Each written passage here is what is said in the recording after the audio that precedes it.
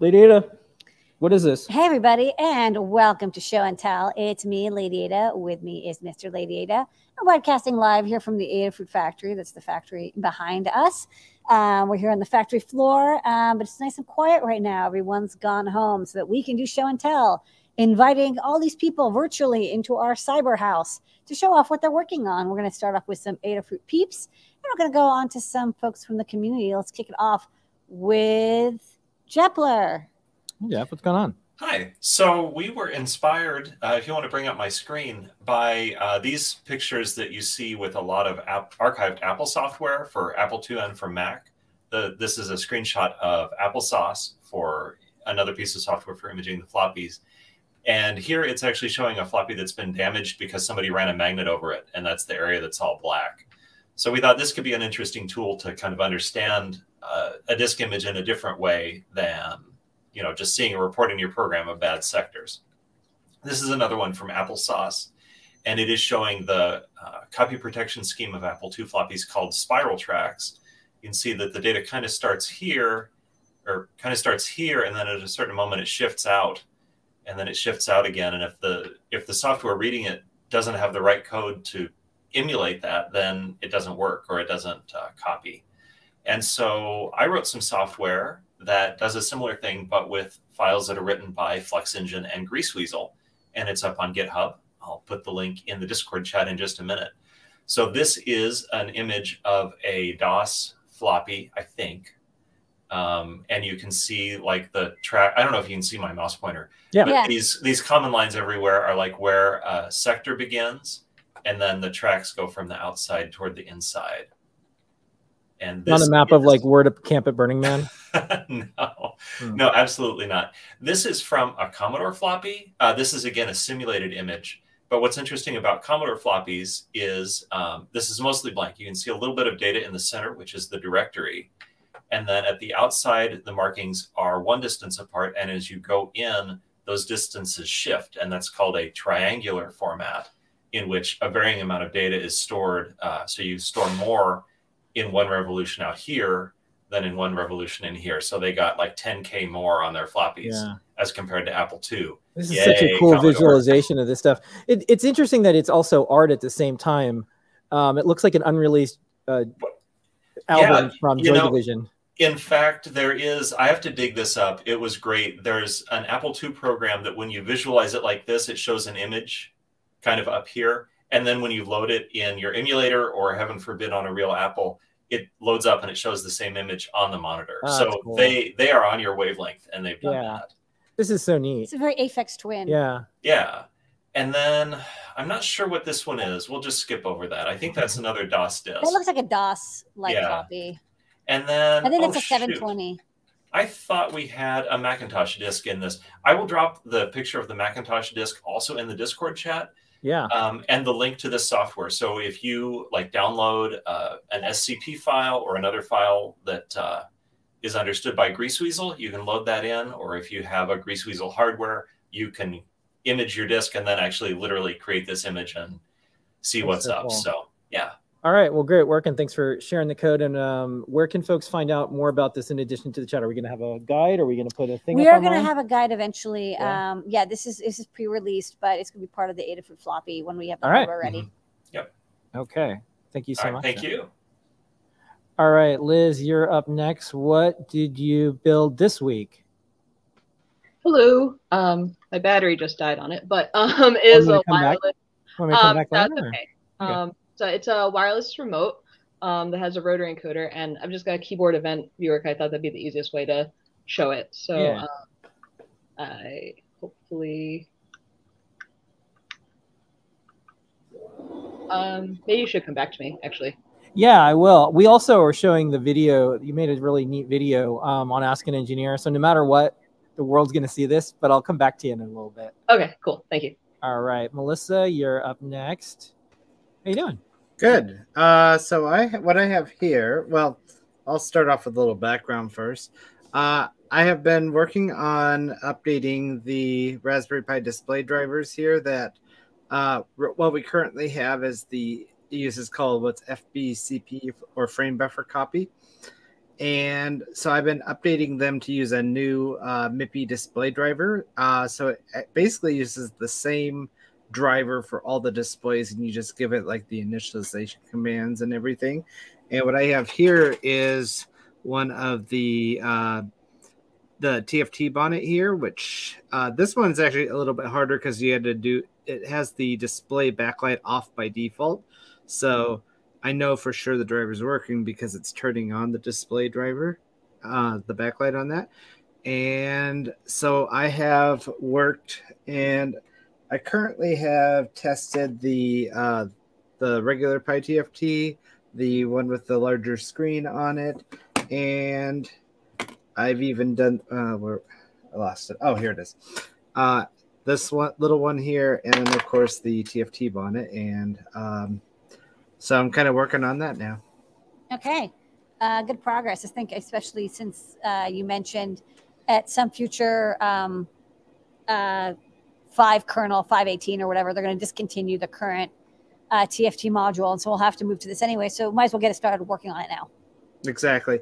I did have to update the Raspberry Pi to the kernel 5.15 for this to start working, but it was actually pretty easy to do. It was just one command. So. Okay, yeah, for the people who want to be futuristic, they can try it out.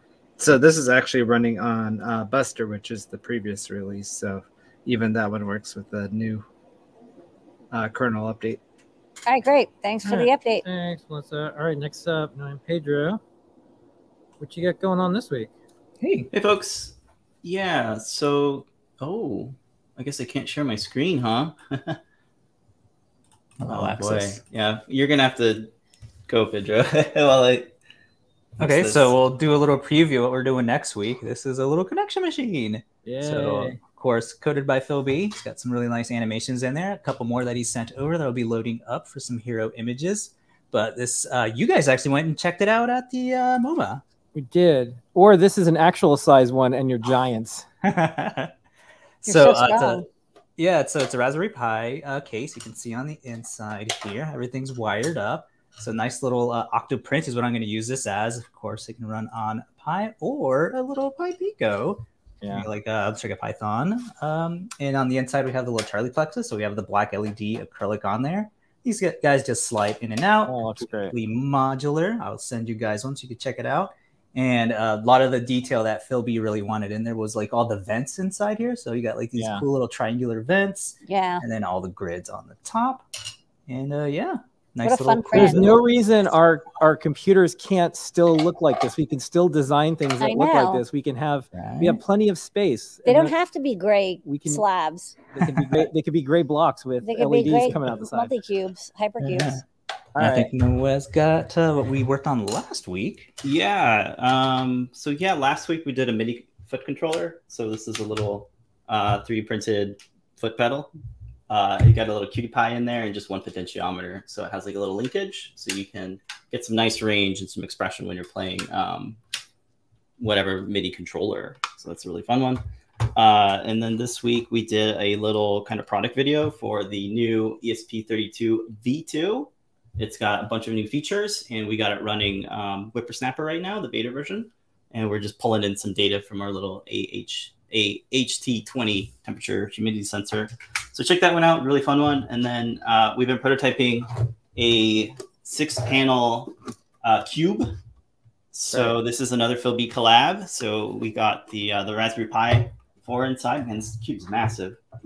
So it's got this globe demo right now that's rotating the globe, and you can kind of see the orientations are all correct, and the what would you call it? The mapping is all nice and working. There's Antarctica. This is really There's cool. The North Pole. Everyone wanted to make these for a while, and so I think with the connection machine and then this, folks will be able to get all the parts from Adafruit and then be able to make that cool cube animation project that was always really hard to do. Yeah, there's an accelerometer in there too. So the next demo to get is the Pixel Dust. Yeah. So we'll have some fun seeing soon. Good work. Yay. All right, we'll be showing some of the videos from your show from this week, and then looking forward to the show next week, of course, because I guess that's when you're going to be debuting the connection machine. Yeah, for sure. All right, cool. Cool. Thanks so much. Bye, folks. All right, Phil B, you had something to do at some of these projects. A little bit. That matrix cube stuff, that is like the hardest thing I think I've ever done as a project here. Wow, that's actually saying a lot too, because we've collectively done some really hard projects, and it's so hard that we make it easy for others, so we have to go through all the like, okay, another human might have to use this. Collaborating with the Ruiz bros, like I did the math, and there's something like 120,000 plus different ways you can arrange 6 LED matrices. And if you run, if you put it together wrong and run the software, it's like your globe isn't going to work. And so I was working with them how to make this completely foolproof, that you get all 6 faces all assembled the correct way, like easily. And so it's going to be a 3D printed thing, and they're doing it, and it looks awesome. And it won't be like solving a Rubik's Cube with, 40 trillion wrong ways to do it. It's like, here's how it goes together. But I've been working on the connection machine code that they just, I wanted that case forever. So I'm like really happy we're working on it. Let me switch to the overhead. I'm just working. Is this going to work? There we go. Yeah. I'm just working on a breadboard. I don't have the fancy case yet, but I can still write the software. And so like one of them is, this was a pattern in Jurassic Park. There was a CM5, which is like a later model, but it was running this shifting bit pattern thing. So that's one of the demos we had to do. Just random blinking lights. Yeah, this is when it's like thinking. Yeah, and actually that's based on CPU load. So if I run like PyLint over here, you can see, I don't know if it comes through. Nice. Yeah, a little tougher. Okay, yeah, it's like it's grunting there for a moment. So that'll react to what you're doing on the computer. And then also working on a music, you got to have the music visualizer. Yeah, of course. You do, right? Yeah, maybe Lamar can sing the new song. New. I can't tell if it's reacting, but it might be the sirens outside, too. Yeah. It's just, yeah. New. Yep. But anyway, got those all working. Those will be part of the project. And what I'm going to do, because, Raspberry Pis are hard to come by right now, is if you have a Raspberry Pi Pico, I'll do just one of the demos will run on a Pico, so you can at least do some blinking lights for now. And you can upgrade to Pi later if you want. That's the plan. I think that's very kind of you. All right. Well, thank you so much, Sylvie. You bet. All right. Also, could be good if you have like a single board computer or like a little mini ITX. So you want to have a computer in there, but it doesn't have I2C. Then the Pico could, do the blinking lights for you. Yeah, or the FTDI things we have that can do the protocols. Yeah. They only have one I2C port though, so that's why the Pico's tough to beat. Yeah, because you can only have 4 of these matrices on one bus. So yeah, Pico has 2 buses, so we can do all the matrices. Okay. All right. All right. Want to go back to We're going to go back to Liz now. Thanks. All right. Thanks, Philby. Right. Always blinking. So much blinking lights going on there. All right. We're back. So I chased away the gremlins. And now, so basically this remote has 2 modes, kind of like a streaming control mode and then another mode where you can control Doom. So for the streaming mode, you've got spacebar, F for full screen. Ooh. Down is mute. Then you can go forward, backward, and then control volume with the scroll wheel. Honestly, you should have this webpage linked from the guide because this is like the most useful thing I've ever seen. I actually just found this, so I will throw this in the guide. Yeah, I like that it gives you the history too, because like most sites only tell you what you currently press, and you're like, it doesn't do multi-key, it doesn't do multi-key well. Yeah, it's really cool. So then on the side there's a little switch, and when you do that, you got the Doom controls. So when you do press here, that'll be firing control left, movement up, down, right, left, and then also strafe left and right.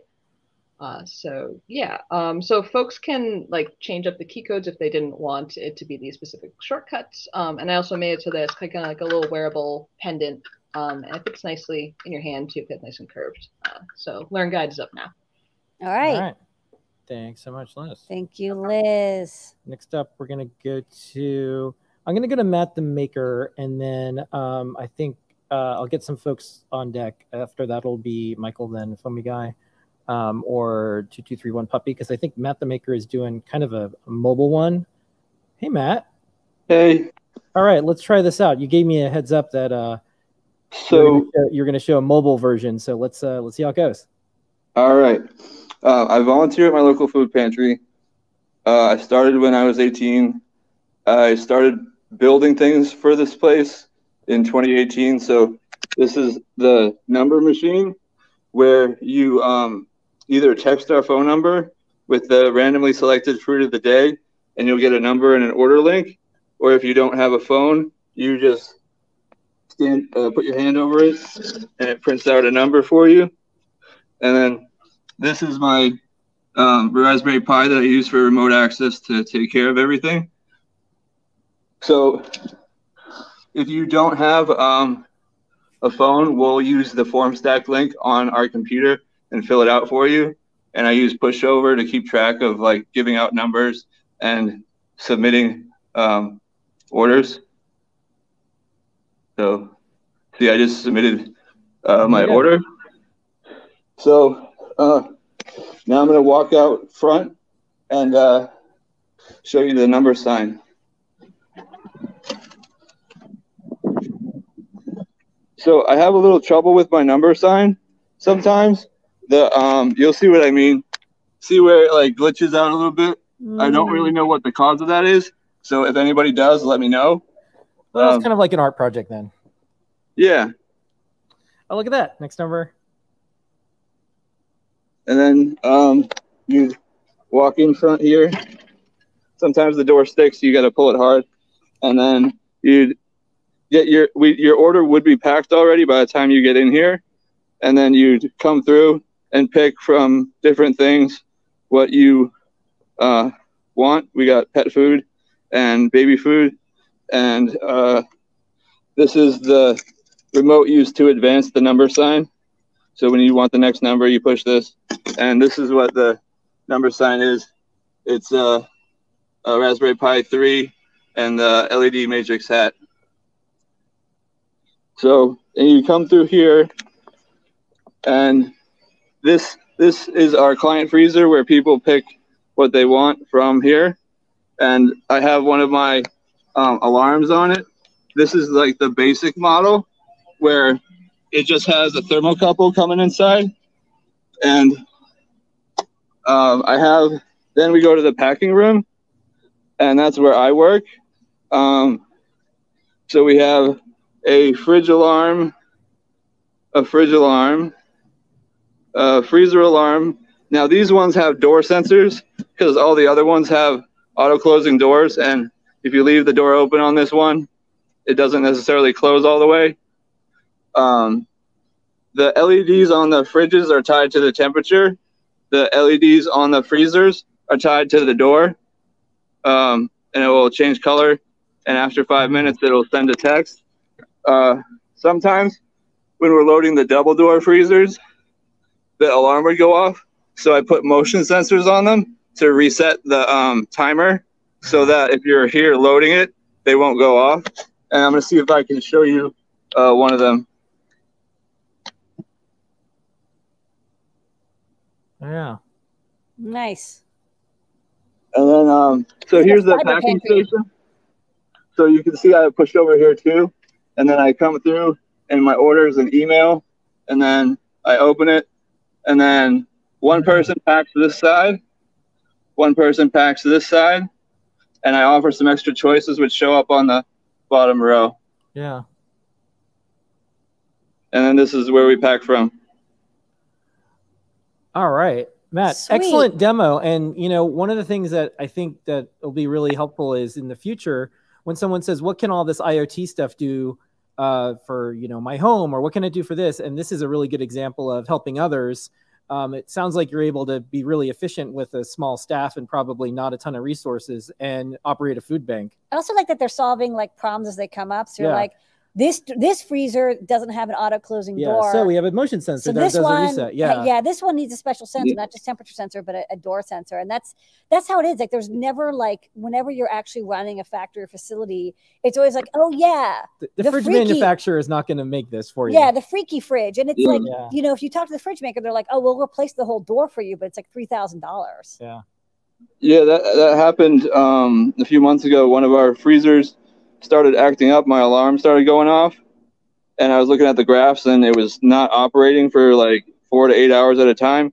And then it progressively got worse over a series of weeks until it finally froze over and died. But at that point, it was completely empty because everybody trusts me here. Yeah, I think they do. You're like the Terminator. You come in and you're just like, that freezer is going to die, and then it dies like 3 days later. Well, thank you so much, Matt. And again, thank you for volunteering for a food bank and using your smarts to make this a really good thing for so many people. Yep. Okay. Well, I'll keep doing it. Bye-bye. Bye. All right. That was a mobile. That was good. Mobile Matt the Maker. Okay, we're gonna go to Foamy Guy and Michael, and then 2231 Puppy. So if y'all could just keep it to a couple minutes, we could still get to everyone. We have plenty of time. All right. Tim from All right. Hello. So I am working on this week some stuff with Display.io, and I basically made a helper that does the concept that's on this Learn Guide page, the multiple tile grids page, where it's taking this 3x3 tile grid and blowing it up to a larger size by just duplicating the center tiles. And so I've made a helper that makes it much easier to do this, so we don't have to manually fill in all of those tiles. You kind of just give it your either an image or even a path to an image. One of these ones is a path down here. And then you give it the target size. And if you want to set some transparencies, you can do that. So I don't know exactly which library this makes the most sense in, but this is kind of the helper for this tile grid inflator is what I'm calling it. And it's basically taking these really tiny sprite sheets. Like this one's 33 by 33, and it's blowing them up to larger sizes by repeating the centers. Yeah. And then the real reason why I went down this road is actually this tab layout thing, which I'll show real briefly as well. This is like a new type of layout that will let you just add more tabs to it. And then it has the current tab is active, and you can change the text color, and you can also change the background because of this tile grid inflator. We're able to change the bitmap on that as well. So this is kind of the project that I built that helper for. And then I'll also mention real quickly as well, this week on the deep dive, we're going to be doing like an episode about library development. And I'm going to have Kattni on to chat about that. So we're going to, if anybody's interested in getting involved in library development, this Friday is a really good week to catch the deep dive. All right. And it's 5 p.m. Eastern, 2 p.m. Pacific. Yep. That's right. All right. All right. Thank you so much. Thank you, Tim. Yep. See you. Those tabs are cute. We're going to go to Michael. Michael, welcome back. Hi. How are you guys? Hey. Yeah, so the past few months, I have been learning how to design my own circuit boards, which is pretty exciting. So this is a project I'm working on. It's this is a board I designed. Let me switch my camera here.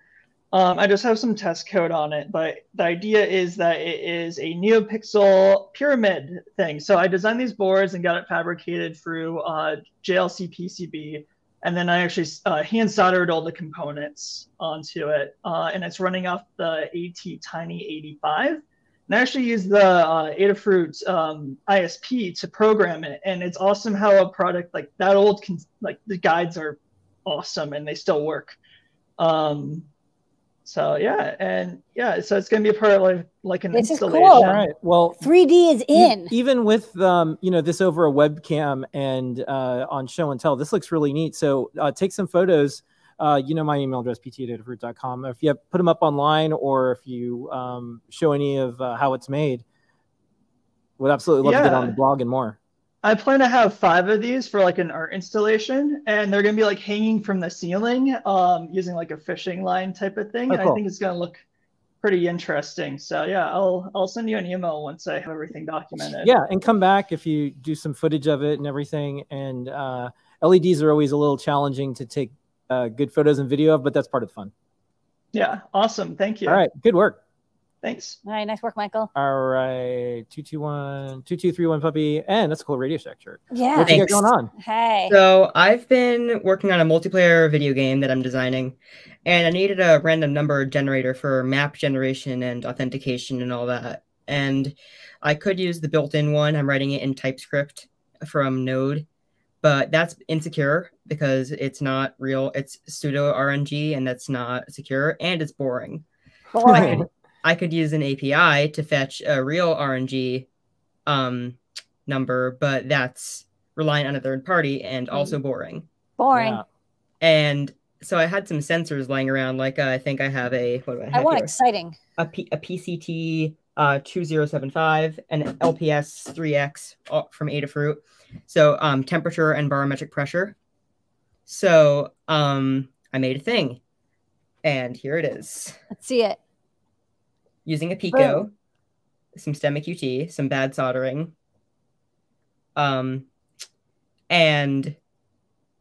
yeah, bad soldering is not boring. At least it's not boring soldering. And this gets random numbers based on sensor information, which would be truly random, right? Yep. And I'm going to share my screen so I can. So I had these sensors and I plugged them into the Pico, and I put U2IF on the Pico. So if I share my screen, cool. Yeah, as soon as I see it here, I'll add it. All right, one sec. Allow. All right. All right, let's see this randomness.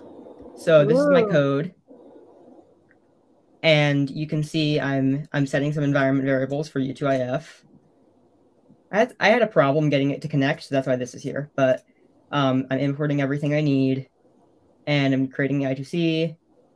I'm setting up the sensors, and here's my function that gets the seed. So I'm basically using this to generate a seed that I'll use in random number generation. So these, and if you look down here, you can see those are pretty random. Yeah. I think what would be really cool is if your game actually used the sensors. Like if you are in, like you want to go into the ice cave, you actually have to turn the temperature down in your room, and the sensor will be like, you're now cold enough to enter the ice cave, or the other way around. Maybe you have to like heat yourself up so you can survive the ice cage. Well, the goal, a higher temperature. Yeah. The goal is to have this like on my back end, and it's a multiplayer game that other people will just play on the web. Yeah. So yeah, but they could have like the environment, you know, because there's always like, oh, like fog comes in. Like you play games and there's like rain sometimes. It would be cool if that was like actually happening where your server is, like whatever is going on. If it's humid that day, that could there's be cool. fog in the game. Yeah, I might actually do that. Think of is there's a website called random.org that'll deliver you random numbers based on weather information, but you have to use their site. You made like a portable microcontroller one that anyone can make and just pop into their server or pop into their computer and have their own random generator, including your own game. That's really cool. Yeah.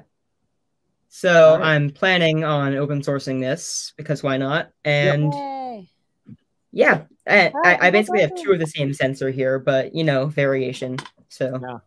All right. Well, good work. Let us know. You know how to get a hold of me if you want us to put it in a newsletter or put it on the blog and get the word out. I'm sure some folks are going to use this for all sorts of things that you didn't even think of, which is one of the best reasons and fun to do open source is you never know what's going to happen with it.